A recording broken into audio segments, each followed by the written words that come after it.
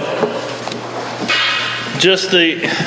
it's going to be really hard for me once we start, especially once we get past chapter 12, to go fast, because there's so much. 13 through, I don't know, probably 18 or so is going to be just Jesus teaching his disciples. And so to go so fast, to take a chapter at a time with those, is going to be hard because there's just so much in there. So, just letting you know. All right, let's pray and then we'll start. Lord, we love you. Father, thank you for just allowing us to be here. Thank you for giving us the gift of your Son, and Lord, the joy of knowing that He rose from the dead for our benefit, God, for our justification, so that we can also arise from the dead, so that we have defeated death in Him, and that we can be seen as righteous before you in Him. Father, we ask that you would guide us today as we look at this story in the Gospel of John, and that you would teach us what you'd have us to know today. We love you and thank you for all that you do. In Jesus' name, amen. Okay, so I think chapter 12, we're just going to do 11 verses in chapter 12, and it's all about what you treasure most. I often use the example, if like an alien showed up in your living room and they just observed you for a week and observed, you go to work, you go home, you go do this, what would they say is the most important thing in your life? Would they say that it was Christ, this guy named Christ, this person named Jesus that they worship and live for? Or, I heard it said one time that if an alien showed up in most people's lives, and they didn't know he was there, and they were just watching and observing and all that, they would say that this box that has pictures on it in their living room is what they worship. They gather around it every night and they spend the night there, watching these pictures in the living room. And so this is going to show us 4 different people. And each 4 is going to teach us something about what we treasure most. We're going to see Martha very quickly. We're going to see Mary. We're going to see Lazarus, and we're going to see Judas. What they treasure most, and you may find it surprising what they treasure. Now, if I said what do you treasure most in your life, being that we're in Sunday school and it is Easter, what is probably going to be your answer?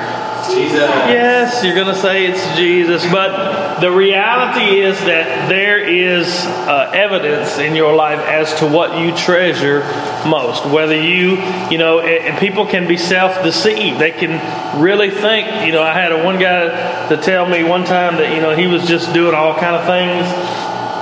And it just didn't add up. And of course, I'm not the judge of anybody, but when I go to ask him because I'm concerned, it's like, well, God knows my heart. I know these things are wrong, but God knows, God knows deep down that, I really love him and everything. But that's kind of counterintuitive when you think, if you had a woman that her husband was beating her, like slapping her around and whatever, and then he would come back and say, I'm sorry, I really love you, and he would do that like twice a week, and the woman came to you for counseling, would you say, well, he probably really does love you on the inside? Would you say that? No. Okay, yeah, probably not. Probably not. I used to work with a woman like that. We knew when she got flowers at work what had happened the night before. Really? If she got flowers, she got beat the night before. And y'all knew that just by working with her? Well, I'm going to quit sending my wife flowers. They'll be thinking I done beat her up or something. So anyway, there'll be evidence in your life. So let's read this passage. It's really a picture of what you treasure most. And the first thing you see, verse 1, it says, Then Jesus, in chapter 12, verse 1, Then Jesus, 6 days before the Passover, came to Bethany. That's 6 days before he would be crucified, where Lazarus was,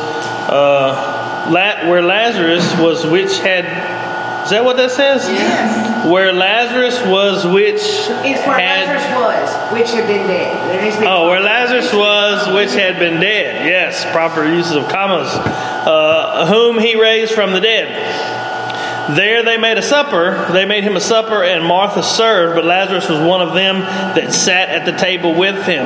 Now, in these two small little verses, you can see a picture of what Jesus treasured most of all. You remember what we talked about last week? What happened? What was Jesus going through now? They were out to get him. They were out to kill him. This thing about raising Lazarus from the dead, that was the straw that broke the camel's back. Now all these people were saying he's the Messiah. They were trying to seek after him, to follow after him. And the Pharisees decided, we've got to kill this guy. We've got to kill him. We've got to be after him. So they put the word out that we want him taken into custody. And it says, well, look above that in chapter 11, in verse 54. It says, when they said they were going to kill him, it says, Jesus therefore walked no more openly among the Jews, but went into the country near to the wilderness, into a city called Ephraim, and there he continued with his disciples. Well, here in Bethany, in chapter 12, he's come back. He's come back. Not only has he come back openly where the Jews were, but he's come back openly to the same exact site that he performed the miracle that rose Lazarus from the dead. So it's showing that this last week, Jesus is going to go back into the public eye. He's going to go back into the public sphere. He's going to, right after this, we're going to see about the triumphal entry on Palm Sunday where all the people were hailing him and all that. He's making himself known, knowing that Pharisees are out to kill him, that the Pharisees have put the word out, that if anybody knows where he is, you better tell us where he is, because we're after him. And so Jesus, what you see here is Jesus, it seems to me, if we're talking about what you treasure best, and we're going to get to that in a second, Jesus treasured you, and he treasured the Father's will for you over all things, because really all he had to do was keep on hiding out in the countryside,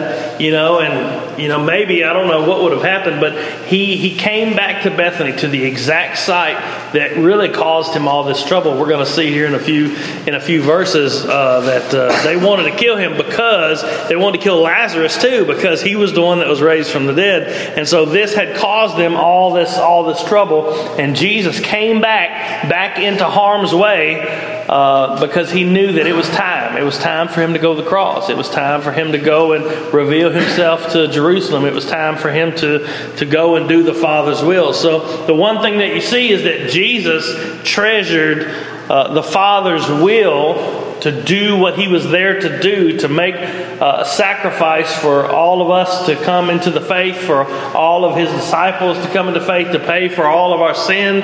He knew that was coming, and he chose. I heard someone on the radio the other day that said, I don't think it's fair that a father would give his son to pay the debt for somebody else.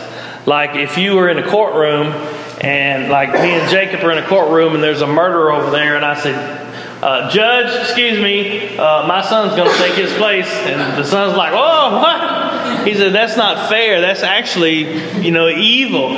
But the reality was that Jesus he wasn't shoved onto the cross by the Romans or the Jews or even by his Father. He went willingly. He said, no one takes my life. I lay it down. I lay it down. And that was because the Father and the Son loved us so much, loved the world so much. Y'all got that so far? So let's look at these next. That's Jesus. Let's look at these four people and how they treasure Christ. In verse 3. No. In verse 2 it says Martha served. Let's not pass by that. Do you remember the last time Martha served and Mary sat at Jesus' feet? What happened? She got upset. Martha got upset. Why? She's doing all the work. She's doing all the work. Here, it's pretty much we're going to see the same thing. We're going to see Martha serving. That's all it says in verse 2 is that Martha served. And then you're going to see Mary anointing Jesus for his burial. But this time, it seems like Martha's attitude is a little different. What's different about it? Her heart. Huh? Her heart. I know, but explain. Because she... go ahead. Well, just because of what happened to Lazarus. Right. Yeah, but describe how she is different than the last time. she's willingly wants to do this. She doesn't feel like it's something she has to do. And she's not complaining. She's serving. So, do you think Martha? It's a good indication of what Martha's heart treasures. Her heart treasures Christ because she's giving of herself to serve. In the midst of all this, the feast is going on and all this is going on. And it's just an exciting time. And Jesus has come back to Bethany. And I can't prove this. And so you can't disprove it either. So it doesn't matter. But I think that Mary and Martha knew even better than Jesus' disciples that he was about to go to the cross and that he was about to die. And there's reasons for that. But that's just my opinion. I can't really prove that. But Martha served Christ. The treasuring Christ above all things, it will manifest itself in service. The person who says that I treasure Christ above all things, he is the love of my life, and they have no area in their entire life where they serve Christ, is that, what would you say? We can't be the judge, but what would you say? Something's fishy. Something strange. If there's nowhere where I serve Christ, nowhere where I'm actively doing His will, where I'm trying to follow His commands, where I'm trying to help the people that He loves, one of the reasons why I have trouble with folks that say I love Jesus but I don't go to church is because the church is Jesus' bride.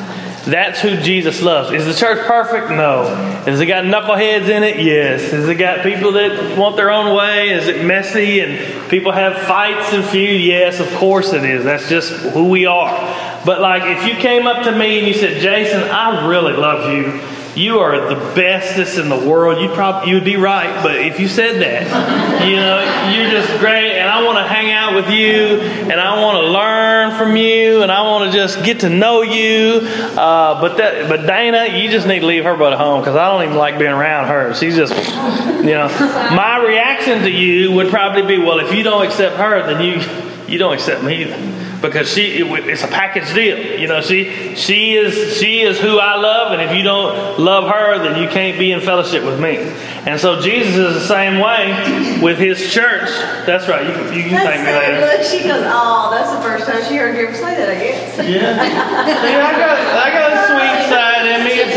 It's way down in there, but it's there. Every Easter. Yeah, every Easter. That's right. So don't expect it again.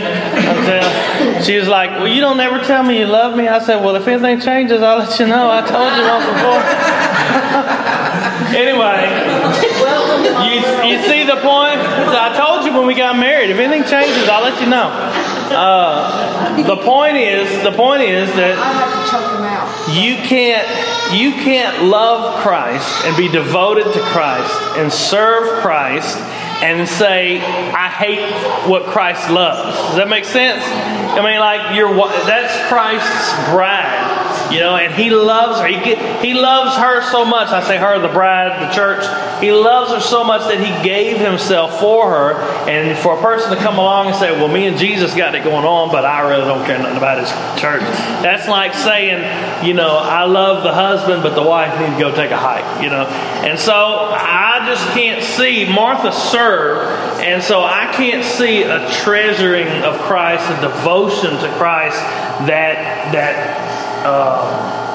ostracizes the one thing that Christ loves more than anything else in the world. He loves His people, So that's one way that we treasure Christ. The second way is the focus of the passage. It's Mary.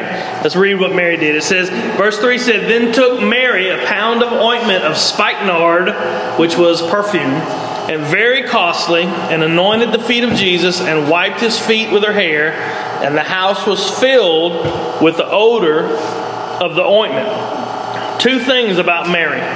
She treasured Christ above money, I guess, would be the best way to put it with us. Later on, Judas is going to say that this pound of perfume, and this is perfume, so if you had cologne or whatever, and I dumped it right here on the floor, it would smell like that cologne for weeks, probably. You could clean it up and it would still reek. I mean, you were talking about strong perfume, like you would take a bottle of your perfume and just dump it out. You know, my dad taught me you just do a little dab, you know. Not with perfume, but with cologne. It's like a little, you know what I mean?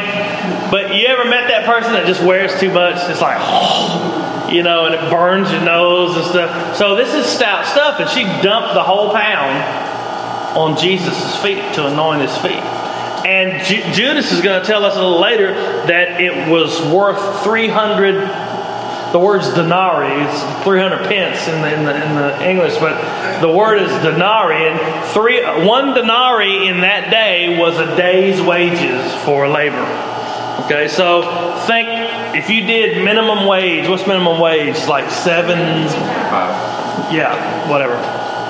If you did that for 300 days, it would be upwards 12 hours a day is what they worked back then.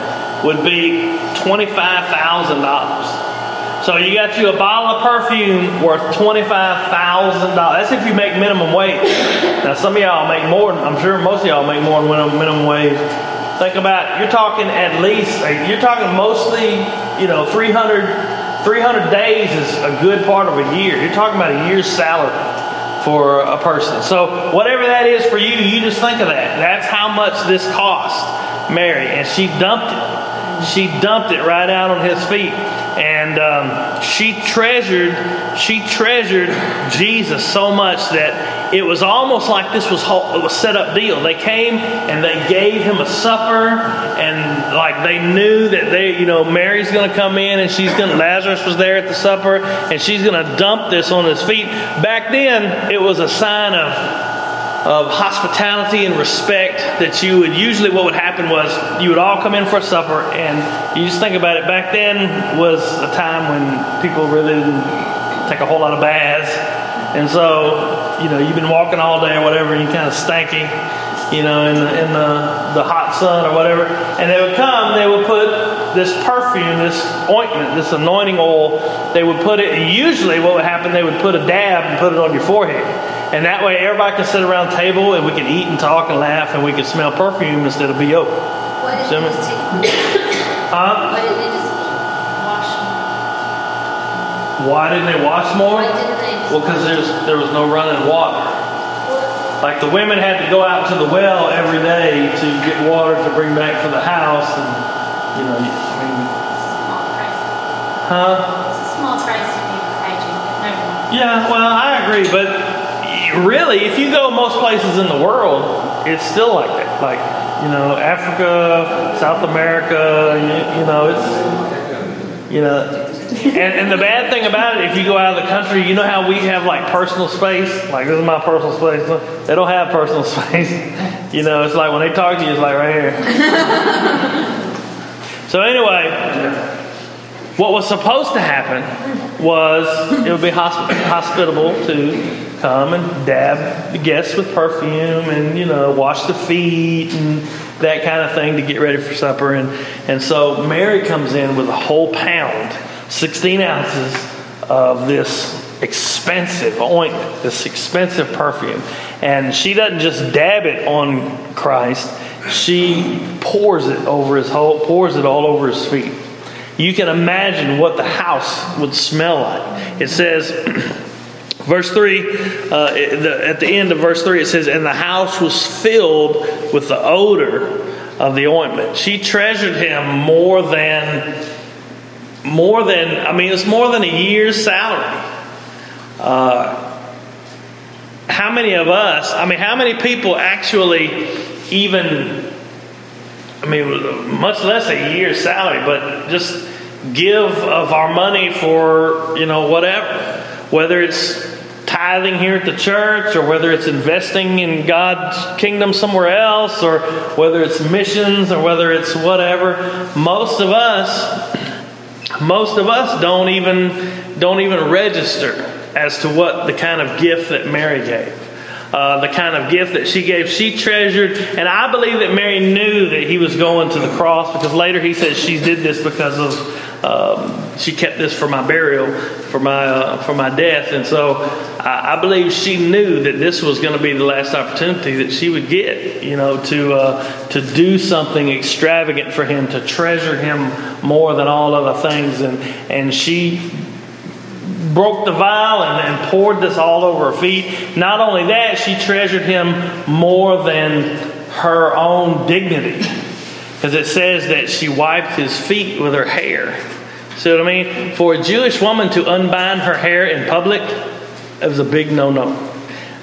It was disgraceful, and it was grounds for divorce. If a Jewish woman had her hair unbound in public, her husband could divorce her for lewd behavior. So here comes Mary, unbinds her hair in the midst of all this deal. And not only does she unbind it, but she uses it to wipe her hair.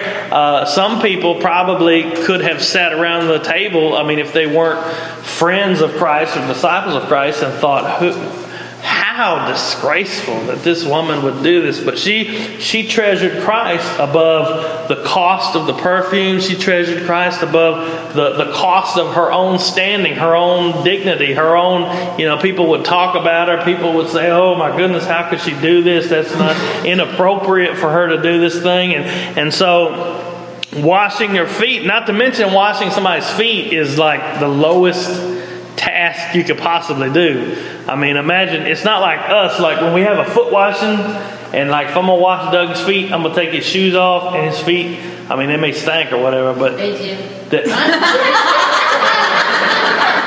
Doug, she loves you, man. What are you going to do with it? But they're basically clean. See what I mean? Now, no, not clean. Okay, imagine if Doug wore sandals and walked everywhere he went through dust and mud and dirt. When you showed up to the house, your feet would be pretty nasty. It'd be pretty nasty. They didn't have no shoes. They had sandals and all that, and it was like, not to mention foot cheese, but just mud caked in between your toes. I don't think they had odor eaters back then either. No, it wasn't no odor eater. I had a friend of mine go to South Africa. Not actually a friend of mine, a guy I know. I would say he's my friend. I don't know what he'd say.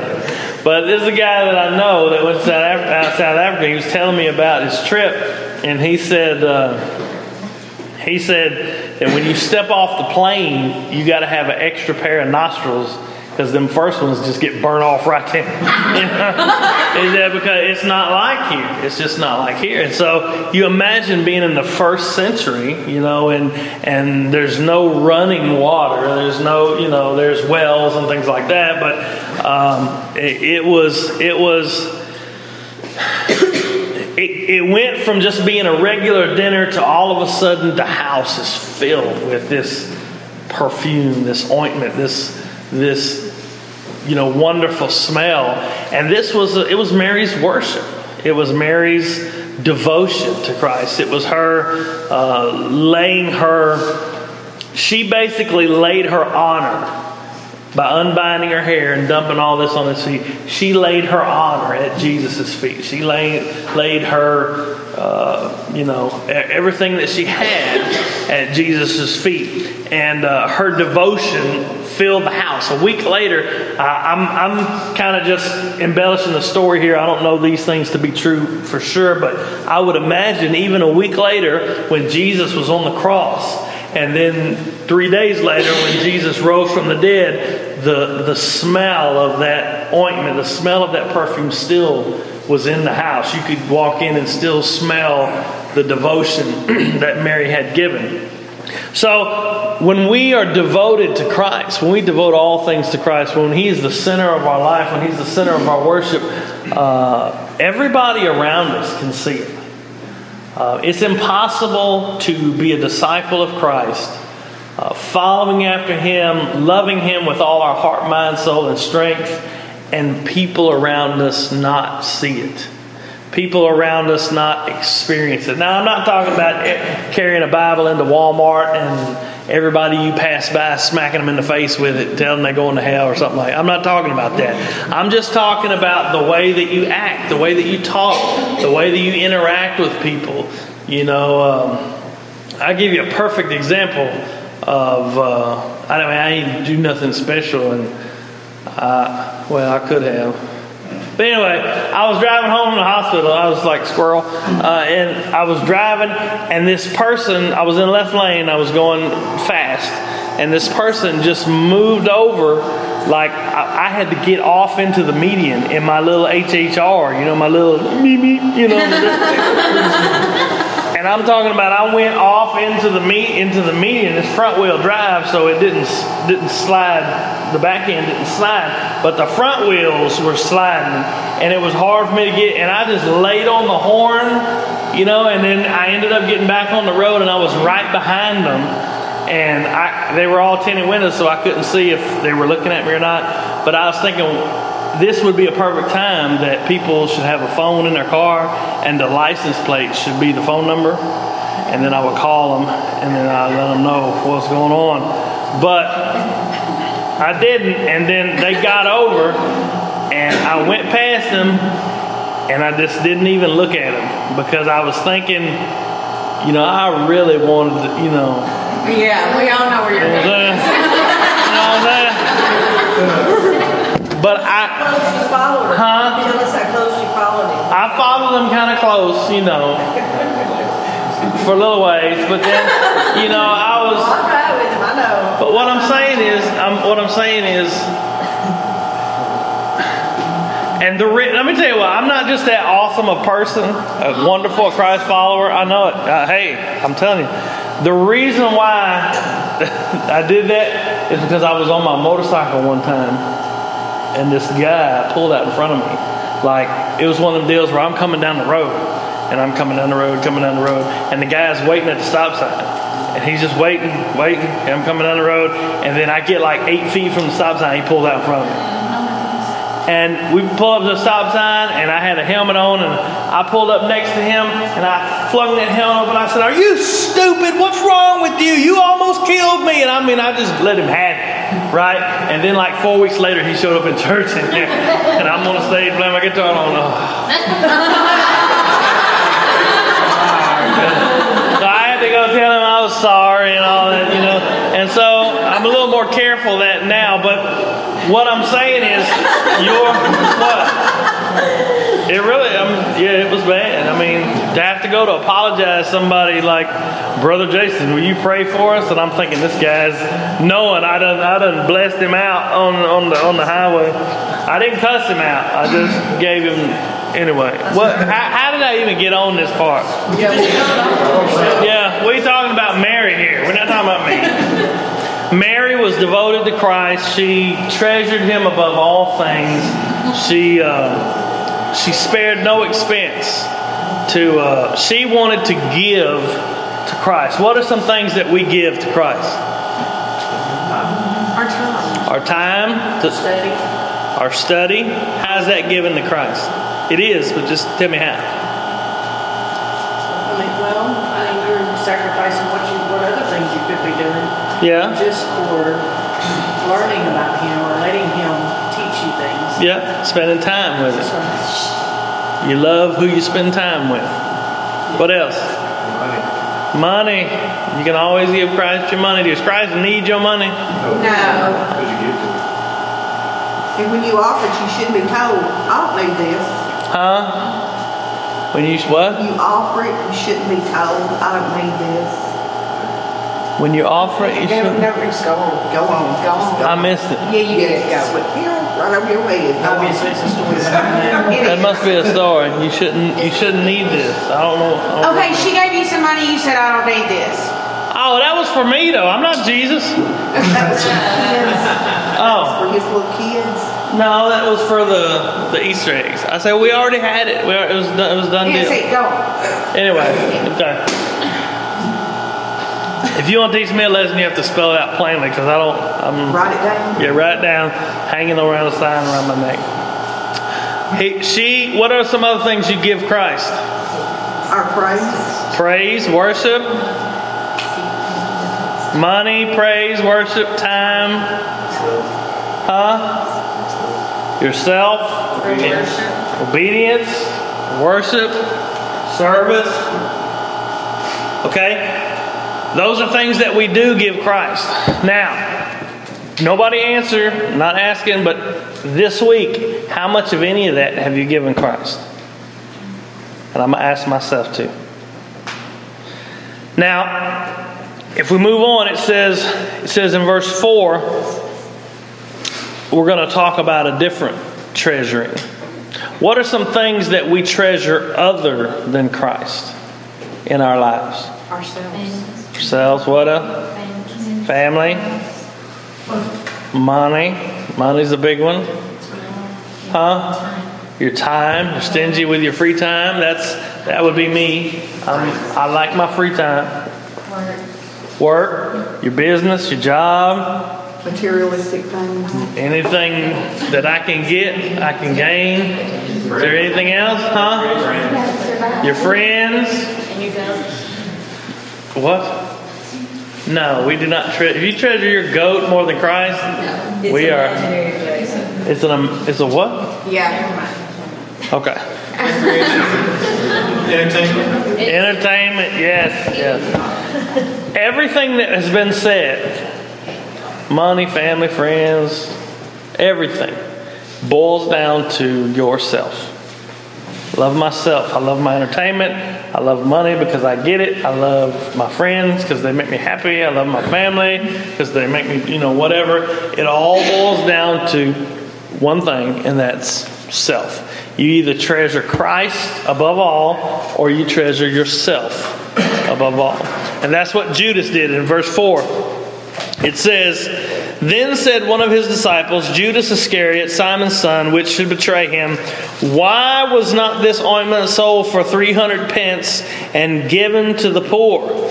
This he said, not that he cared for the," turn the page, "poor, but because he was a thief and had the bag, the money bag, and bare what was put therein," meaning he took out what was put therein. Judas treasured himself more than think about this. I've got the ointment in my hand, a pound of this nard perfume, and Mary pours it out on Jesus' feet. Basically, Judas says, "Mary, you wasted that by giving it to Christ. You wasted that by pouring it out on Christ. It could have done so much more good out somewhere else." Now, did Judas really care about he didn't care about using it. He wanted to have it in the bag so he could take it for himself. He wanted what was given to Christ to be given to him, to be available for him to steal it, basically, is what he wanted. He treasured himself. He wanted to, the best way to boil it down is, there are people like Mary who say, "I want to just know what I can give Christ. I want to know what I can give him. I want to know what he wants me to do. I want to hear his voice. I want to, be in fellowship with him. I want to give everything for him." And then there are people like Judas that say, "I want what Jesus has. I want whatever he's got. I want him to make me happy. I want him to make me healthy. I want him to make me blessed. I want him to give me joy. I want him to make me, that's what Judas wanted. "I want you to sell the perfume, put the money in the bag, then we'll go help the poor, and I'll be able to dip into the bag and get out what I need for myself." So you see that you're either treasuring Christ by giving to Christ, whatever it may be, tithes, your money, your service, your worship, your praise, your free time, your study time, whatever. You're either giving to Christ or you're taking from Christ. You're saying, I want this, I want that. I don't want to give Christ any money. I don't want to. And when I say that, I'm talking about His bride, His church. It doesn't have to be this church. It could be the church down the road. It could be wherever it is you fellowship at. You should be invested there. It could be service. It could be, your time. It could be your fellowship with Him. It could be you're working for Him. You're doing, missions work or family help work or just mercy work, like, helping old ladies or building ramps for, we've done it before for people's houses, or just whatever it is that you do it for Christ.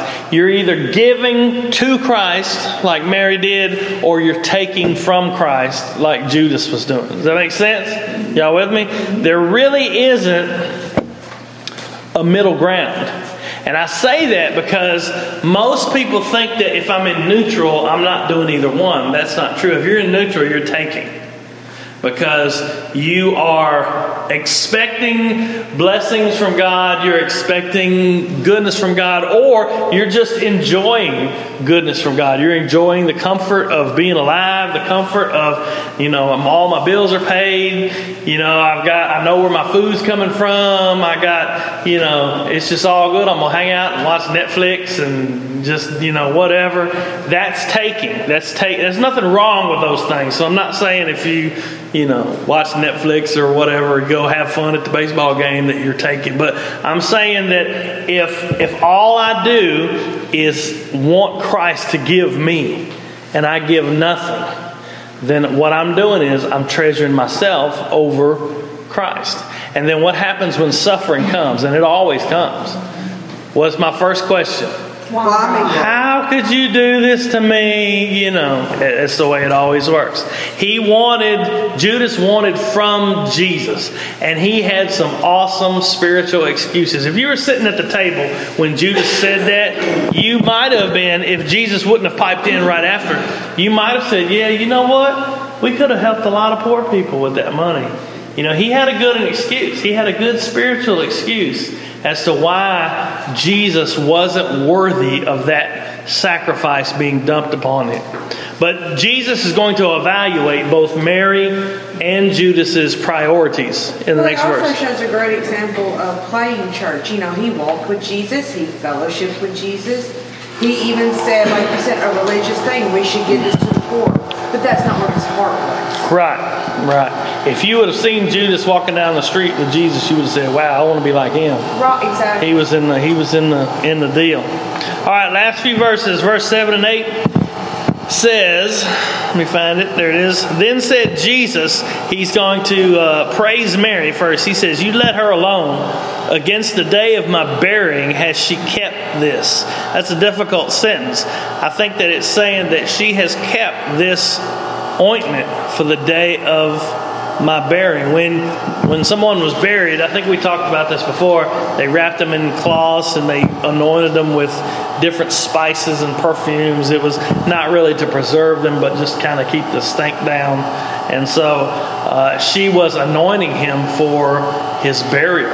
And that's why, because of what he said right there, that's why I think Mary had some, because she was the one that was sitting at Jesus' feet. She was the one learning from Jesus, hearing his teaching. And that's why I think she kind of had a little insight as to Jesus' mission, that he was going to die, that he was coming to die. And that this whole supper, this whole thing was kind of planned so that Mary could do this. They were all playing their parts so that Mary could come and she could anoint his body for burial. She understood his death.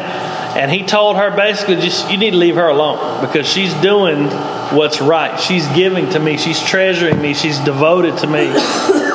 And it says, verse 8 says, for the poor always you have with you, but me you have not always. He criticizes Judas's priority. Now what does that mean? Judas said, let's give it to the poor.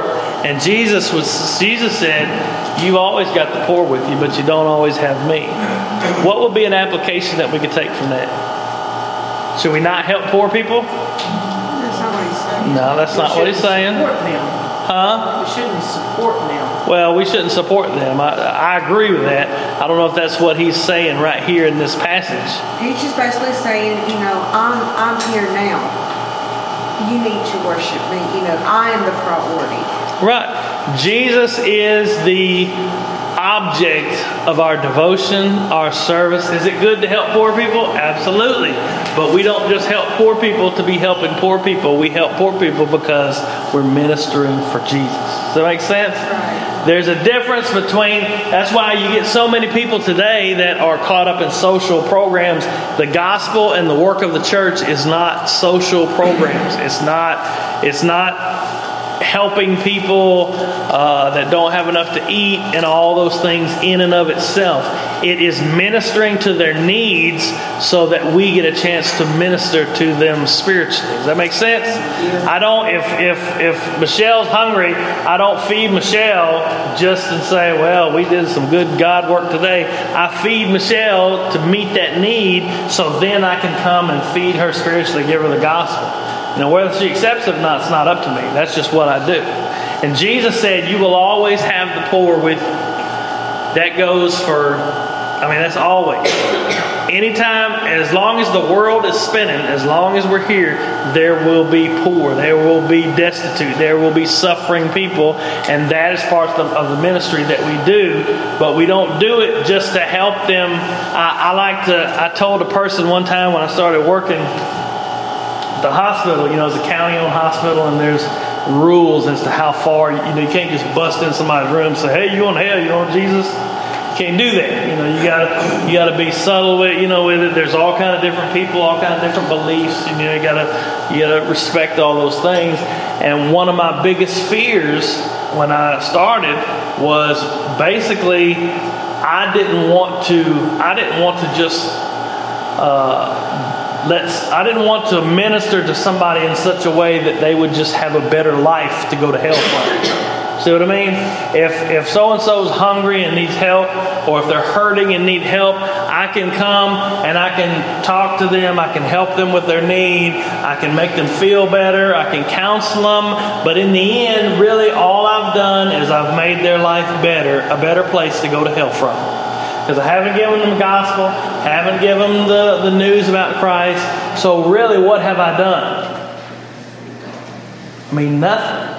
I've given them and I've helped them in their life. I've made life a little better for them. Maybe help them with their, thinking. Maybe help them with things to eat, things to, give them a job, whatever. But the reality is, if I haven't given them the gospel of Christ, if I haven't given them Jesus, are you not allowed to? I am allowed to, but if someone is of a different faith, I'm not allowed to argue and try to convert them. Now, if somebody's like, yeah, please pray with me, I can say, or make sure that, Jesus, Jesus and all that kind of stuff. But like if I walk into a room with a Jehovah's Witness or a Muslim, I'm not allowed to tell them why they're wrong, basically. Okay? So anyway, last verses and then we're gone. It says, much people of the Jews therefore knew that he was there, and they came not for Jesus' sake only, but that they might see Lazarus also, whom he had raised from the dead. But the chief priests consulted that they might put Lazarus also to death, because that by reason of him many of the Jews went away and believed on Jesus. So Lazarus is in the crosshairs, about to be killed. Why? Because he was raised from the dead. Because Jesus raised him from the dead. It's like, dang, you can't win for losing. As soon as you die and you get brought back to life and folks want to kill you and put you back. And so they wanted to kill Lazarus because his life testified to who Jesus was. See what I mean? Just the fact that he's breathing testified to who Jesus is, because Jesus brought him back from the dead. And so people were coming to Bethany. Jerusalem and Bethany were close to each other. People were coming out of Jerusalem, coming to Bethany, just to see this man that had been resurrected. Not necessarily even not knowing that Jesus was there. They were coming to see this man who was living a resurrected life. And that is one of the ways that we, above all things, can treasure Christ above all things, is by living a resurrected life, so to speak, in such a way that when people see you, when people see us, they know that Jesus has done something in his life. Jesus has. They want to see you. And it says that many of the Jews came to see Lazarus, and they were going away to believe in Jesus. Lazarus was the testimony. So Martha served. Mary devoted herself in worship and gave extravagantly to Christ. And Lazarus was a witness to the power of Christ and what he did to raise him from the dead. The evidence of your treasure. Lazarus was a testimony. The resurrected life that you live, it'll produce two things always. What two things were they? One was persecution. They wanted to kill Lazarus. And the other was fruit. People were going away and believing in Jesus because of Lazarus. Not because Lazarus was a great preacher or a great person or somebody who helped a bunch of people, but because Jesus had done something in Lazarus. Jesus had raised him from the dead. And when Jesus raises you from the dead and he raises me from the dead, there's evidence in our lives because of it. Okay? We always examine the evidence in our lives. That makes sense? So you got four people here. You got Martha, who served. You got Mary. What'd she do? She gave. She gave. She was devoted. She loved him more than, her own dignity, her own money, whatever. Then you got Judas. What he loved? Himself. He loved himself. And then you got Lazarus. And what did he do? He was a testimony. He was a testimony to Christ. So we need to be like Mary, Martha, and Lazarus. And if we're like Mary and Martha, you'll automatically be like Lazarus. Does that make sense? If you're serving and devoted to Christ, people will see it and you'll be a witness. And you'll be a light for Christ. Yeah, when they find out that you live a life like Christ, or you try to, all of a sudden you're under their microscope. Oh, yeah. I mean, every little thing you say and do, and from there on out, Can and will be used against you. Yeah. That's right. And that's not to say that you're always going to be perfect in front of people.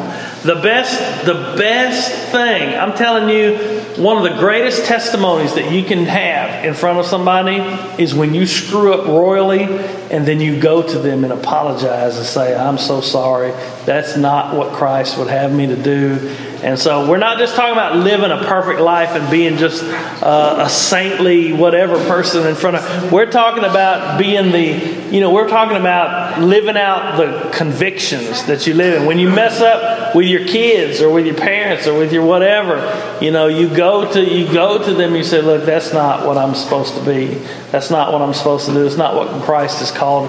That's one of the greatest testimonies that you can have with people. So it's not the pressure of be perfect because everybody's watching you. It's not all about that. You live your life and you live it for Christ, and guess what? You're going to screw up. Everybody is.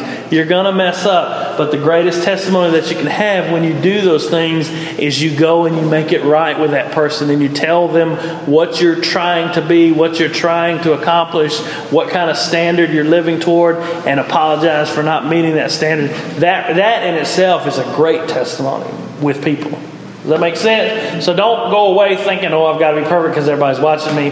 No, just live your life. And when you screw it up, just like we all do, you go and you humble yourself before them and tell them the story. Does that make sense? Okay, let's pray. Lord, we love you. Father, I thank you so much for your word. Thank you, God, that you've given us the gospel. And in that gospel, Lord, we're perfect because of you. Thank you that we can come on this